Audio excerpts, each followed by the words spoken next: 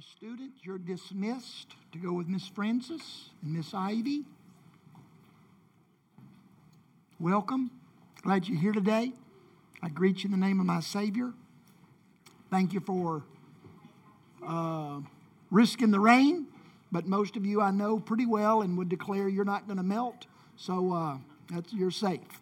If you've got a copy of the Scriptures, I wish you would turn to Luke chapter 17. Christopher, very much, everybody, thank y'all.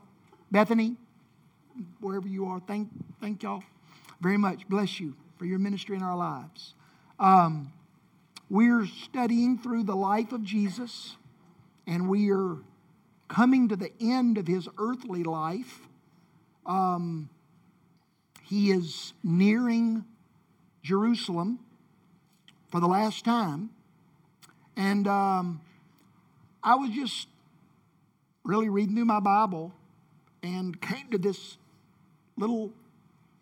two little verses in Luke 17, and it just really spoke to me, and I thought that maybe the Lord would use it to speak to you as well. The two verses in Luke 17, 32 and 33 simply say, Jesus says, remember Lot's wife. In the Greek, it's just three words. Remember Lot's wife. And then Jesus adds, if you cling to your life, you will lose it. And if you let your life go, you will save it. Remember Lot's wife. Cling to your life, you'll lose it. But if you release your life, lay your life down, let your life go, you will find it, keep it, save it. Various ways to say that. And Jesus is referring back to an event in Genesis where Abraham, y'all remember Abraham, the father of the Jewish nation, he had a nephew named Lot. And when God called Abraham to leave the land that he was from, and he called him to follow God to the promised land, and what was really going on there is it wasn't just that God was moving a man from one geographical point to another geographical point. He was doing that. But what was more significant was by following God from his family and home, his familiarity, his safety, his a life that he knew and a life that had certainty. That a life that where he had every reason to believe he was going to do great. And God was asking him to move from that life to a life that was absolutely unknown. A life filled with risk, danger, unpredictability. A life where he would have to let go. Abraham couldn't stay where he was and follow God to the promised land. He couldn't cling to his mom and dad, his siblings, his family, his friends. He couldn't cling to that and experience the life that God had for him. And so Abraham said, God, I'll follow you. And what was going on there was that Abraham was saying, God, I accept this covenant relationship that you are offering me. It's more involved than that, but for the sake of our time today, Abraham left home and followed God. And in the process of doing that, Abraham embraced a covenant relationship with the God of the Bible. But something else happened. Abraham had a nephew.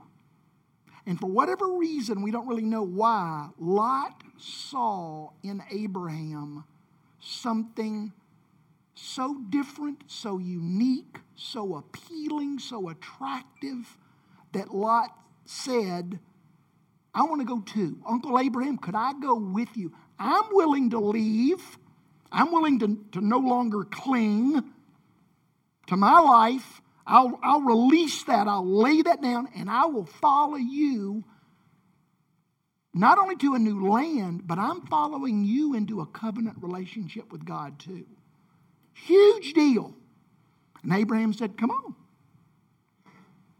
And they traveled to the promised land. We don't have time today to go into all that happened, but there came a moment where Lot made a decision, a huge decision, to leave the promised land where he had been living with his uncle, where he was enjoying the blessings of God, but more important, where he was enjoying a covenant relationship with God. He chose to leave that life and to go down into the Jordan River Valley, not too far away. You could see Sodom from up where Abraham lived. Now, it was 20 miles away, maybe, but you could see it. And Lot decided to move to Sodom. And so that's the context of the background of these words when Jesus says, remember Lot's wife. And then he says, if you cling to your life, you'll lose it. And if you let go of your life, you'll save it. Let me just give you just a little background real quickly. Sodom. That name, everybody in this room knows the name of the town, Sodom.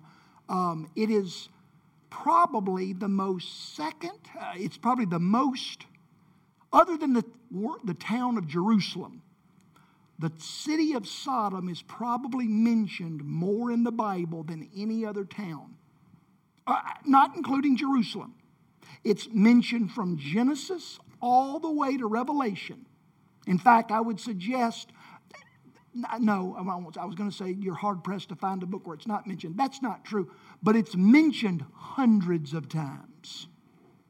And that's very important. It's a very prominent town, not in its significance as a town after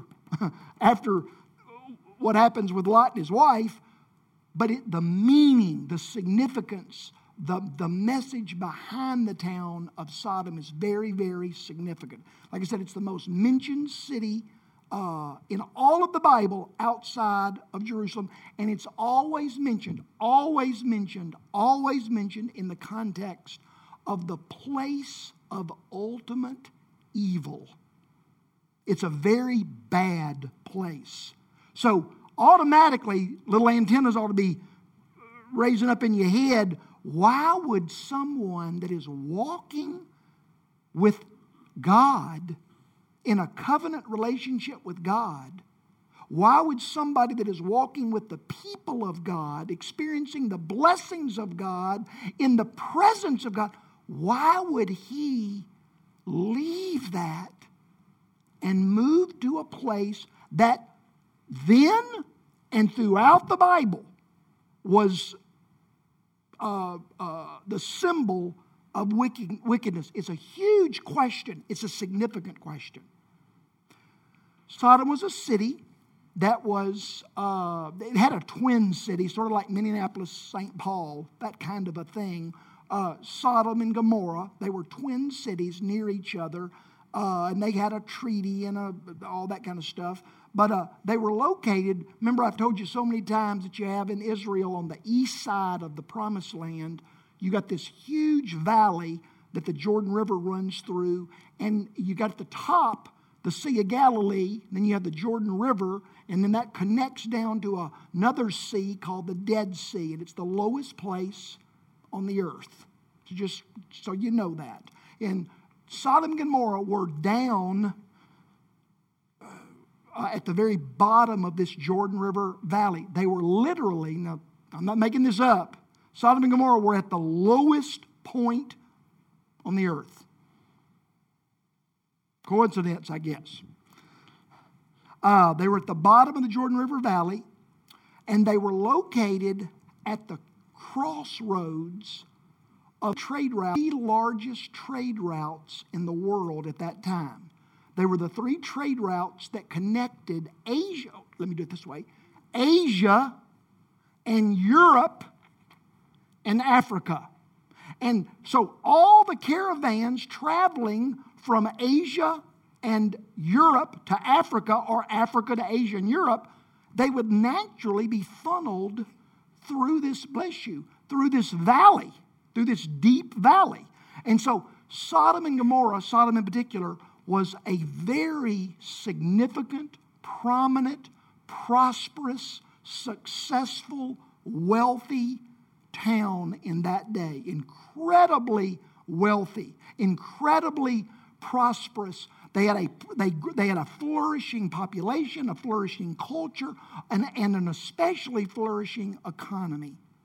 And as I said, it was in that day, it was infamous, if you will, for wickedness, debauchery, excess, and decadence. It was, if you've ever seen any movies where those old in the 20s, those seafaring wharf towns, you know, where the ships would come in and all the sailors would get off the ships and wild living, that's the image that reflects Sodom and Gomorrah. And Lot, Abraham's nephew, he decides one day to leave the promised land, to leave a journey with the man that had introduced him to and was responsible for his spiritual destiny, a covenant relationship with God, and all the blessings that went along with that relationship. He decided to leave that life in the promised land and move to Sodom. Why? That doesn't seem right. That doesn't seem smart. Who would do that? I'll tell you who would do it. Sodom, history tells us, was so wealthy that you have to keep in mind that in that day and time, as today in our world, other than in the West, where we have ridiculous wealth, nobody in the world eats meat on a regular basis. Nobody in South America eats meat on a regular basis. Nobody in Africa eats meat on a regular basis. Nobody in India or Asia eats meat on a regular basis. Only the wealthy eat meat every day. What is true today was true then. People were poor. And so for there to be a city where people were wealthy, what that meant is that they could eat meat every day. And they paid a premium for it. And so Lot made a decision. His job, I didn't mention this, his job, he was a shepherd and a herdsman. He raised and sold cattle and sheep. There was no place on the planet that was more full of potential for great financial success than moving your cattle business, your sheep business, to a place filled with people and filled with wealth who had great opportunity to sell them meat. And that's exactly what he did. And as far as we can tell, it was a wise business decision. He hit the mother lode and he turned a business into an empire. He chose to leave a covenant relationship with God and a relationship with the one that he had discovered that relationship with God with. He chose to leave that for an opportunity to experience great success and great wealth. He did good. So well that there came a day when he was able to pretty much hire out all of his duties, all of the management of his empire. And as so often is the case, just like this dude what's the fella that owns Starbucks? Now what's he doing? He's hit the mother lode. One of the wealthiest dudes on the planet. What's he doing now? He's transitioning. Our president, for that matter. These guys make it big, and they transition from making money to politics. And that's exactly what Lot did. It says in Genesis that Lot was sitting at the gate. Anytime the Bible talks about somebody sitting at the gate, what they're communicating is he's a town leader. The leader sat at the gate. And so he's transitioned from his business empire to being a town leader, maybe even the mayor. So it's very important that you see these things. He now helps run the affairs of this town. Another character in this story, and that's Mrs. Lot herself. Okay? Bible only says, the Bible mentions Mrs. Lot once in the Old Testament, 11 words, and once in the New Testament, 3 words. Okay? 11 words in the Old Testament, 3 words in the New Testament. Okay? That's all we know about her. But they're significant. They're significant words. And I want you just to, especially you ladies, I'm married to a lady who went through this. And many of you, Robin, you here today? No, there you are. You just went through this, so you can sure identify. The Bible mentions that Mrs. Lot and Mr. Lot had 2 daughters, and they were both engaged, which means that Mrs. Lot, first of all, being married to Mr. Lot, mayor of the town, if you will, she was very prominent. She was a very public figure. Everybody knew, and on every respected. She would have been invited to every party. She would have been on every board. She was a very prominent lady. She had a life of luxury. But most significantly in my mind is this is a lady who had 2 daughters, and they were both getting married. Robin, is that a big deal when your daughter decides to get married? Really big deal, isn't it? And she had 2 of them. Think about where her mind was planning these 2 weddings.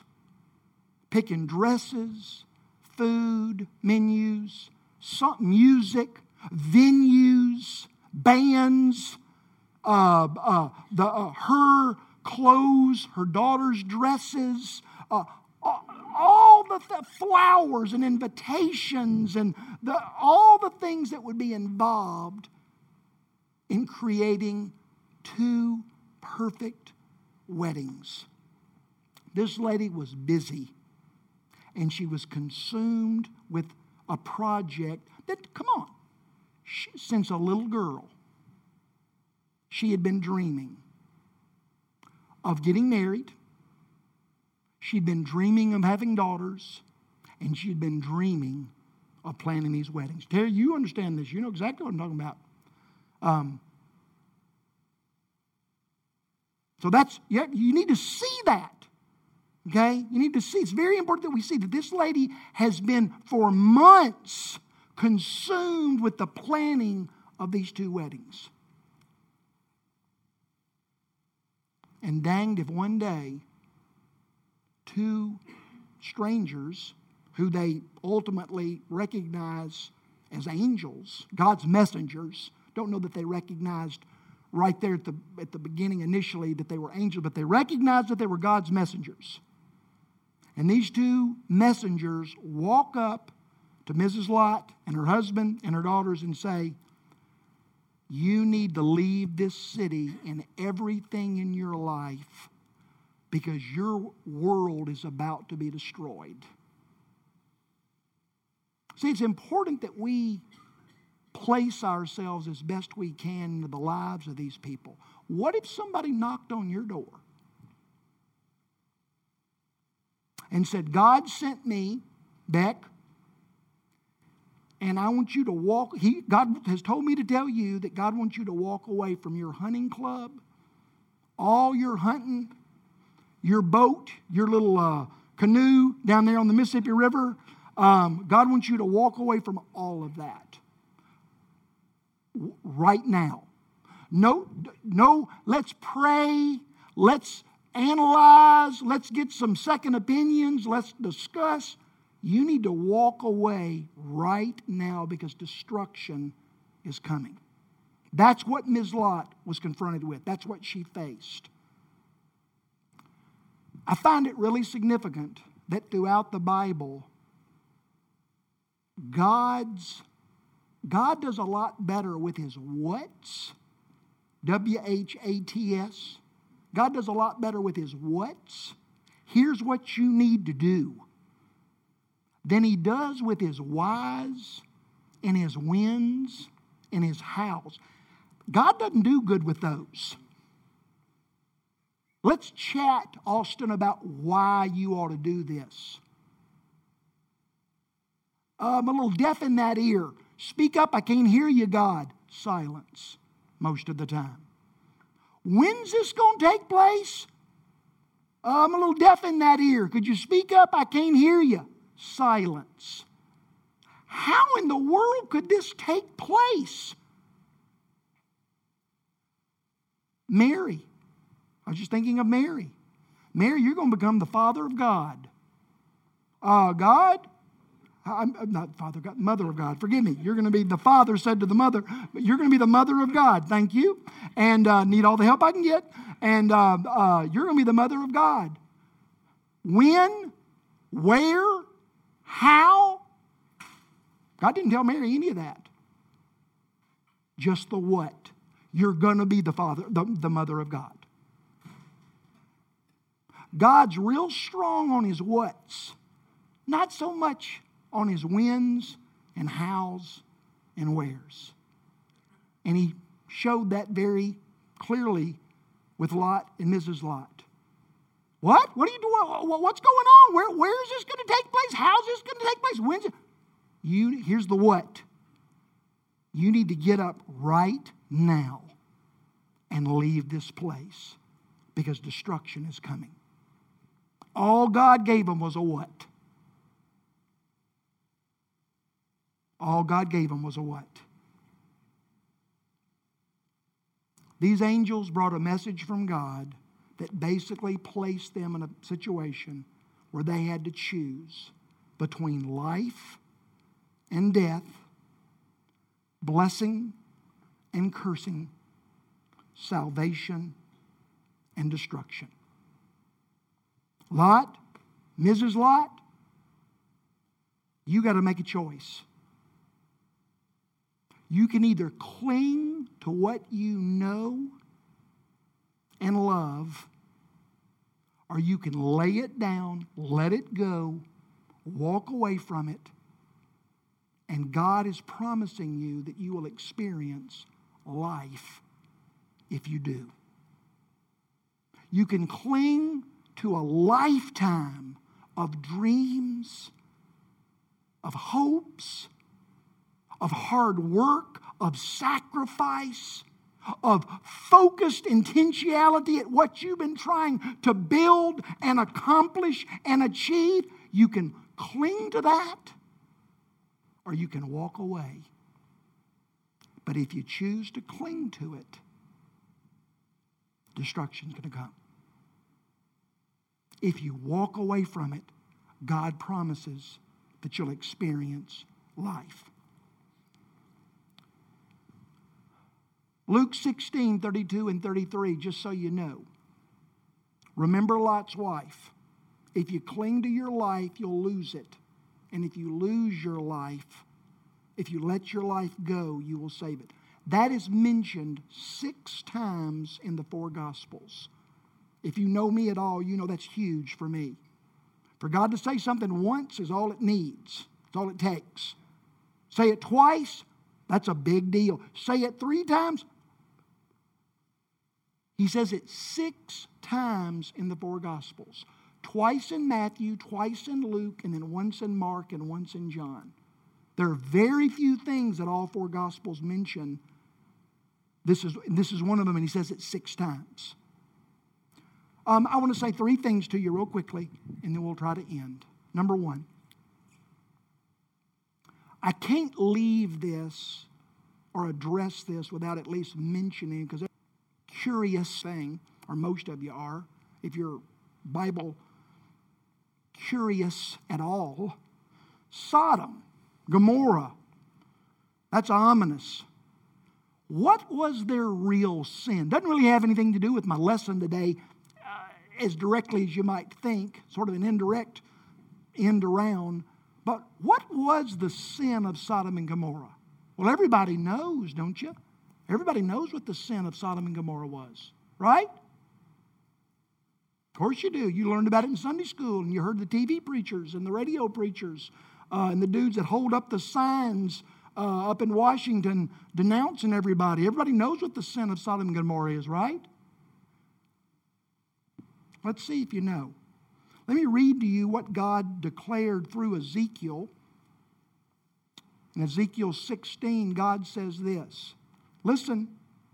As surely as I live, says the Lord your God, Sodom's sins were pride, gluttony, and laziness.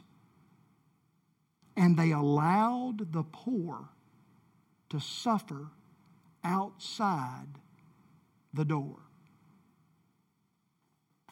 Now hold on now. That's not the sin that I was told was the big sin, the $54,000 sin going on in Sodom and Gomorrah. And yet God declares that the big sins, the sins that led to the destruction and demise. Now, I didn't really arrange this thunder to go on, but thank you, Lord. Thank you. Just be pondering. Anyway, nonetheless, God says in Ezekiel 16 that the sins of Sodom were their pride, their gluttony or excess, and their laziness. And they allowed the poor and needy to go without outside the door. It's very significant to me. As long as it was other things, didn't really relate to me. In fact, I could get on the team that said, how dare you? Y'all are bad people. Ooh. But then all of a sudden God says, Larry, the sins that I destroyed Sodom for, they included laziness. They included excess. They included pride. And they included walking by people on a regular basis that are in true need and not doing anything about it. And now all of a sudden, the sin of Sodom and Gomorrah, not so far away. In fact, it's dang near right in the center of my life. The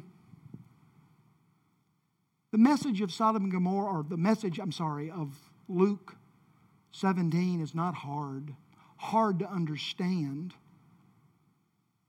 It's not you'd have to be a babbling moron to miss it. You can get it. I can get it. Mrs. Lot was challenged. Are you going to cling to the marbles of Sodom? Or are you going to trust me and follow me so that you can experience the diamonds of the promised land? Are you going to be willing to let go of that which, Robin, you remember not too many months ago, I talked to you every third day. There was only one conversation. She never once called me during all those months of planning that wedding and said, hey, how's your tomato garden doing, Larry? Or how's your grandson? Or how's your car running? Oh, no. There was only one subject that we talked about continually. Wedding. And I'm not throwing stones. That's what every mama of the bride calls me. That's what they call me about. What are we going to do about this? How are we going to handle this? What do you think we ought to do about it? That's what... This lady was faced with a choice. Are you going to trust the God that your husband and you have entered into covenant relationship with and walk away from that which you value so much? Or are you going to lay it down and trust Him and follow Him into a life of uncertainty, of scariness, but a life that God promises you'll be glad you entered into at some point in the future? Ms. Lot, she couldn't do it. When she was challenged with laying down that which she valued the most, Jesus is saying, remember her life. Remember what she was being asked to let go of and lay down, that which she loved. Remember that she couldn't do it. And ultimately, that unwillingness to let go of what she valued most led to her demise.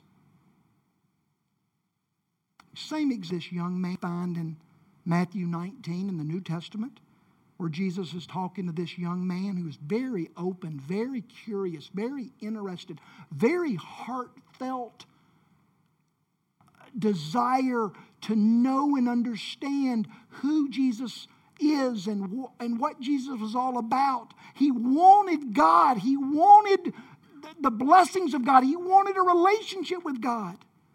And then Jesus says to him, if you want to be perfect, go and sell all your possessions and give all your wealth to the poor. And if you do, you'll have treasure in heaven. And come and follow me. And then just like Mrs. Lot, but when the young man heard these words, he went away sad, for he was very wealthy.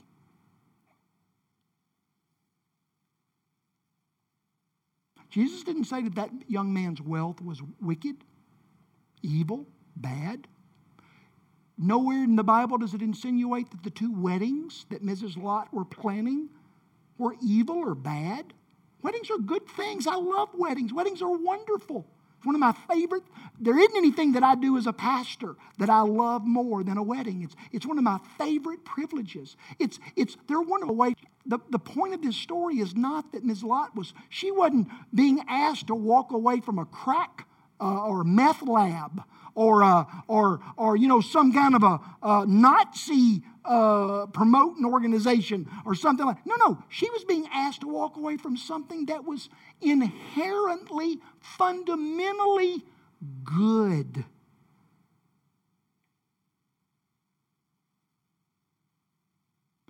I would say to you that most of the time, God not only doesn't want us to walk away from things that we delight in, God would like to get on board and help you accomplish them. He would like to help you experience them. He would like to give them to you. Generally speaking, in my life, the things that I have delighted in and desired the most have been things that God said, Larry, I want to help you get those things. It delights me to see you experience delight in enjoying them. God is not somebody that goes around saying, oh, Bethany wants so-and-so. It's a good thing, but I'm just a mean so-and-so, so I'm not going to let you have it. That's not the M.O. of God. That's not the track record of God most of the time.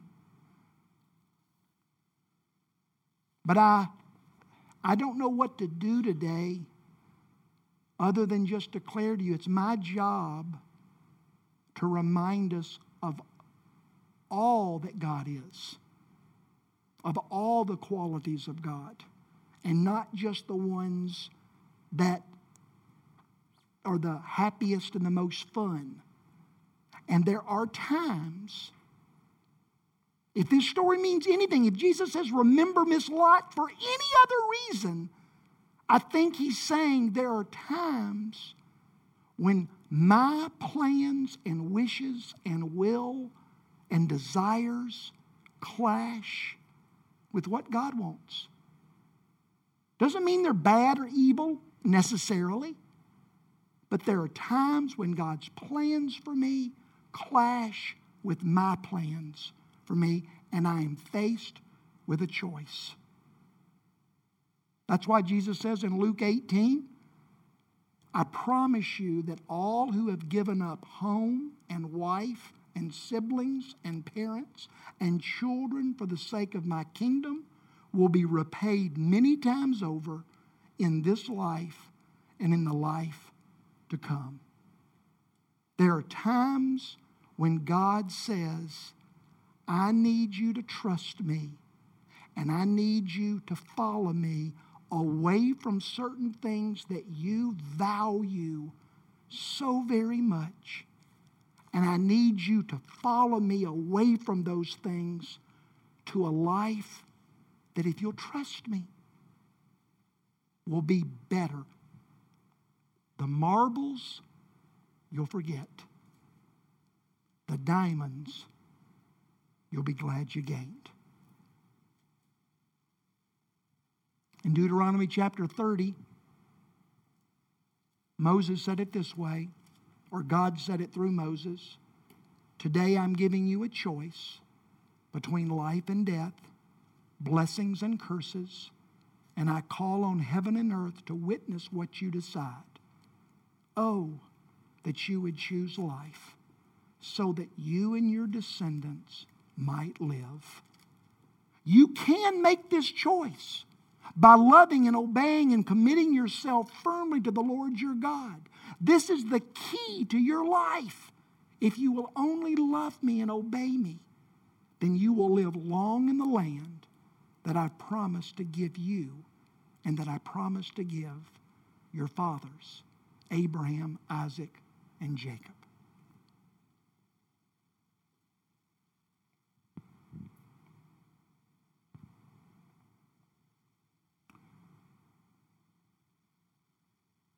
What is it that the messenger of God has spoken to you?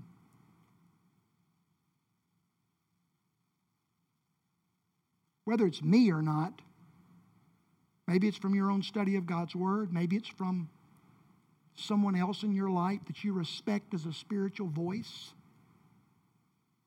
But has God ever given you a message like Mrs. Lot?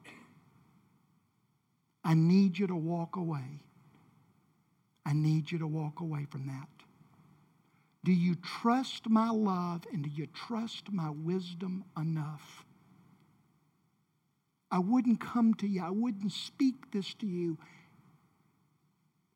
if the blessings that you're going to gain completely overshadow and blind you to the loss that you'll miss out on. Will you trust me? Will you trust me? Trust in my love. Trust in my track record. Trust in my sacrifice. What I've given my son on the cross for you. If I wasn't committed to your good and looking out for your best interest. Will I trust God's wisdom and His love more than I trust my confidence and passion for what I want and know is best? Will I value my relationship with God over my hopes and dreams and goals?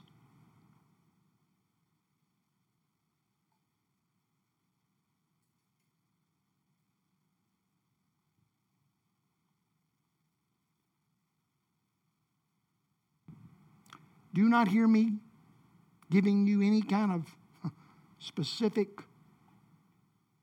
application for your life. I have no way of knowing that. But whether it's a relationship, some of you that are not married yet, there's going to be moments when God is going to ask you possibly, to walk away from a relationship that if you don't gain it, you know that your life is over. And yet God says, I beg you, I've got somebody else that makes Mr. Marble Mr. Diamond. It might be a job. It might be the opportunity to be vindicated or proven right or to get your way. And yet God says, lay it down. Walk away from it. Because if you cling to that, being right, getting your way, winning,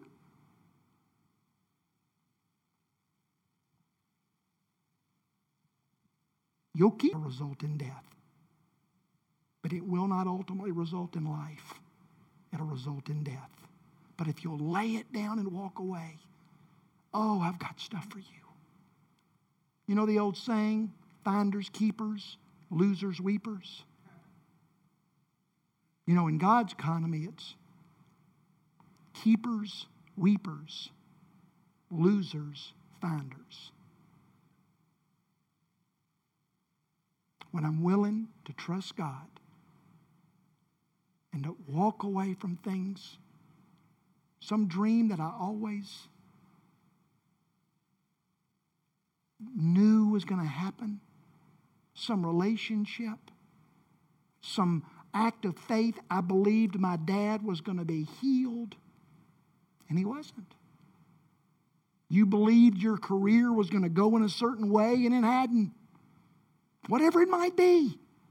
But times when God says, oh, this is going to be a death. For you to trust me and follow me, I know I'm asking you to die.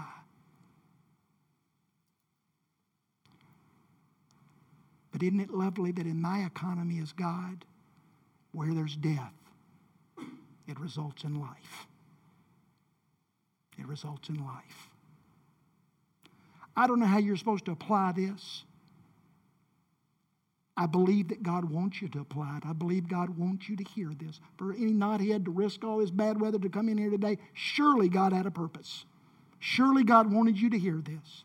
Because either you're in the middle of it or you're going to be in the middle of it when you are faced like Mrs. Lot. You need to lay it down. Walk away. Even though everything in your body knows this is wrong. Because if you will, you'll experience life. I don't have time today. My second point I wanted to add is this. If you read the rest of the story in Genesis, the impact of our unwillingness to walk away from the things that we are clinging to when we know God's told us to, it doesn't just ruin our lives. It ruins our children's lives too. Mrs. Lot and Mr. Lot, their choices to reject God's voice and plans, it destroyed their children. They just wound up with very terrible lives. Terrible lives. And I have to believe there was a connection. The greatest gift I can ever give my kids is to say, God, I'll follow you. I don't understand.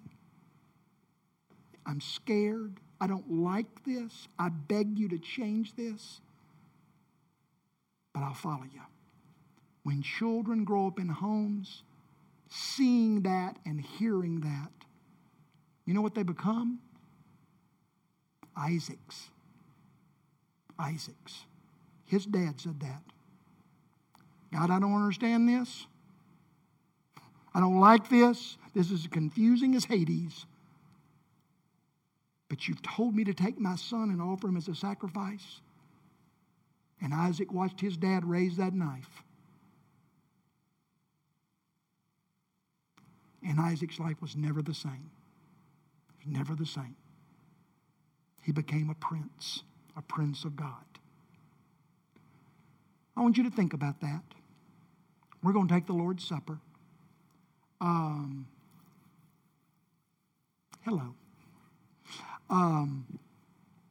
Would y'all like to come up and help me? Please. Michael, Tara. Oh, I'm sorry, Michael, you're right. Gary, would you and Barbara come up here and help me? How about that? That'll be good. Sorry. I'm taking up my prayers. So if you would like prayer during the Lord's Supper, there'll be people on my right and my left who would love to pray for you. Please don't leave here and not be prayed for if that's your need. Please let them pray for you. They'll pray in faith. They'll pray confidentially. They will pray earnestly. Let them pray for you if that is your need. We're going to take wine's purple and the yellow's juice. We're going to take wine and juice, and we're going to take bread, and we're going to eat, and we're going to drink, and we're going to remember God's ultimate proof that when He calls us away from things we love, He's calling us toward things that are even better. John chapter 12, verse 24 says this. Jesus says it. Unless a grain of wheat falls to the ground and dies, it will remain alone. But if it dies, it will create a great harvest. God takes death and produces even greater life. That was proved in the life of Jesus when He died and rose again. And He promised that if you will believe in me and trust me and follow me, when you die, I'll make sure you rise again as well. If that's your belief, you come and eat bread, which represents Jesus' body, and drink wine or juice, which represents His blood. Remember what Jesus did for you and give thanks. You come.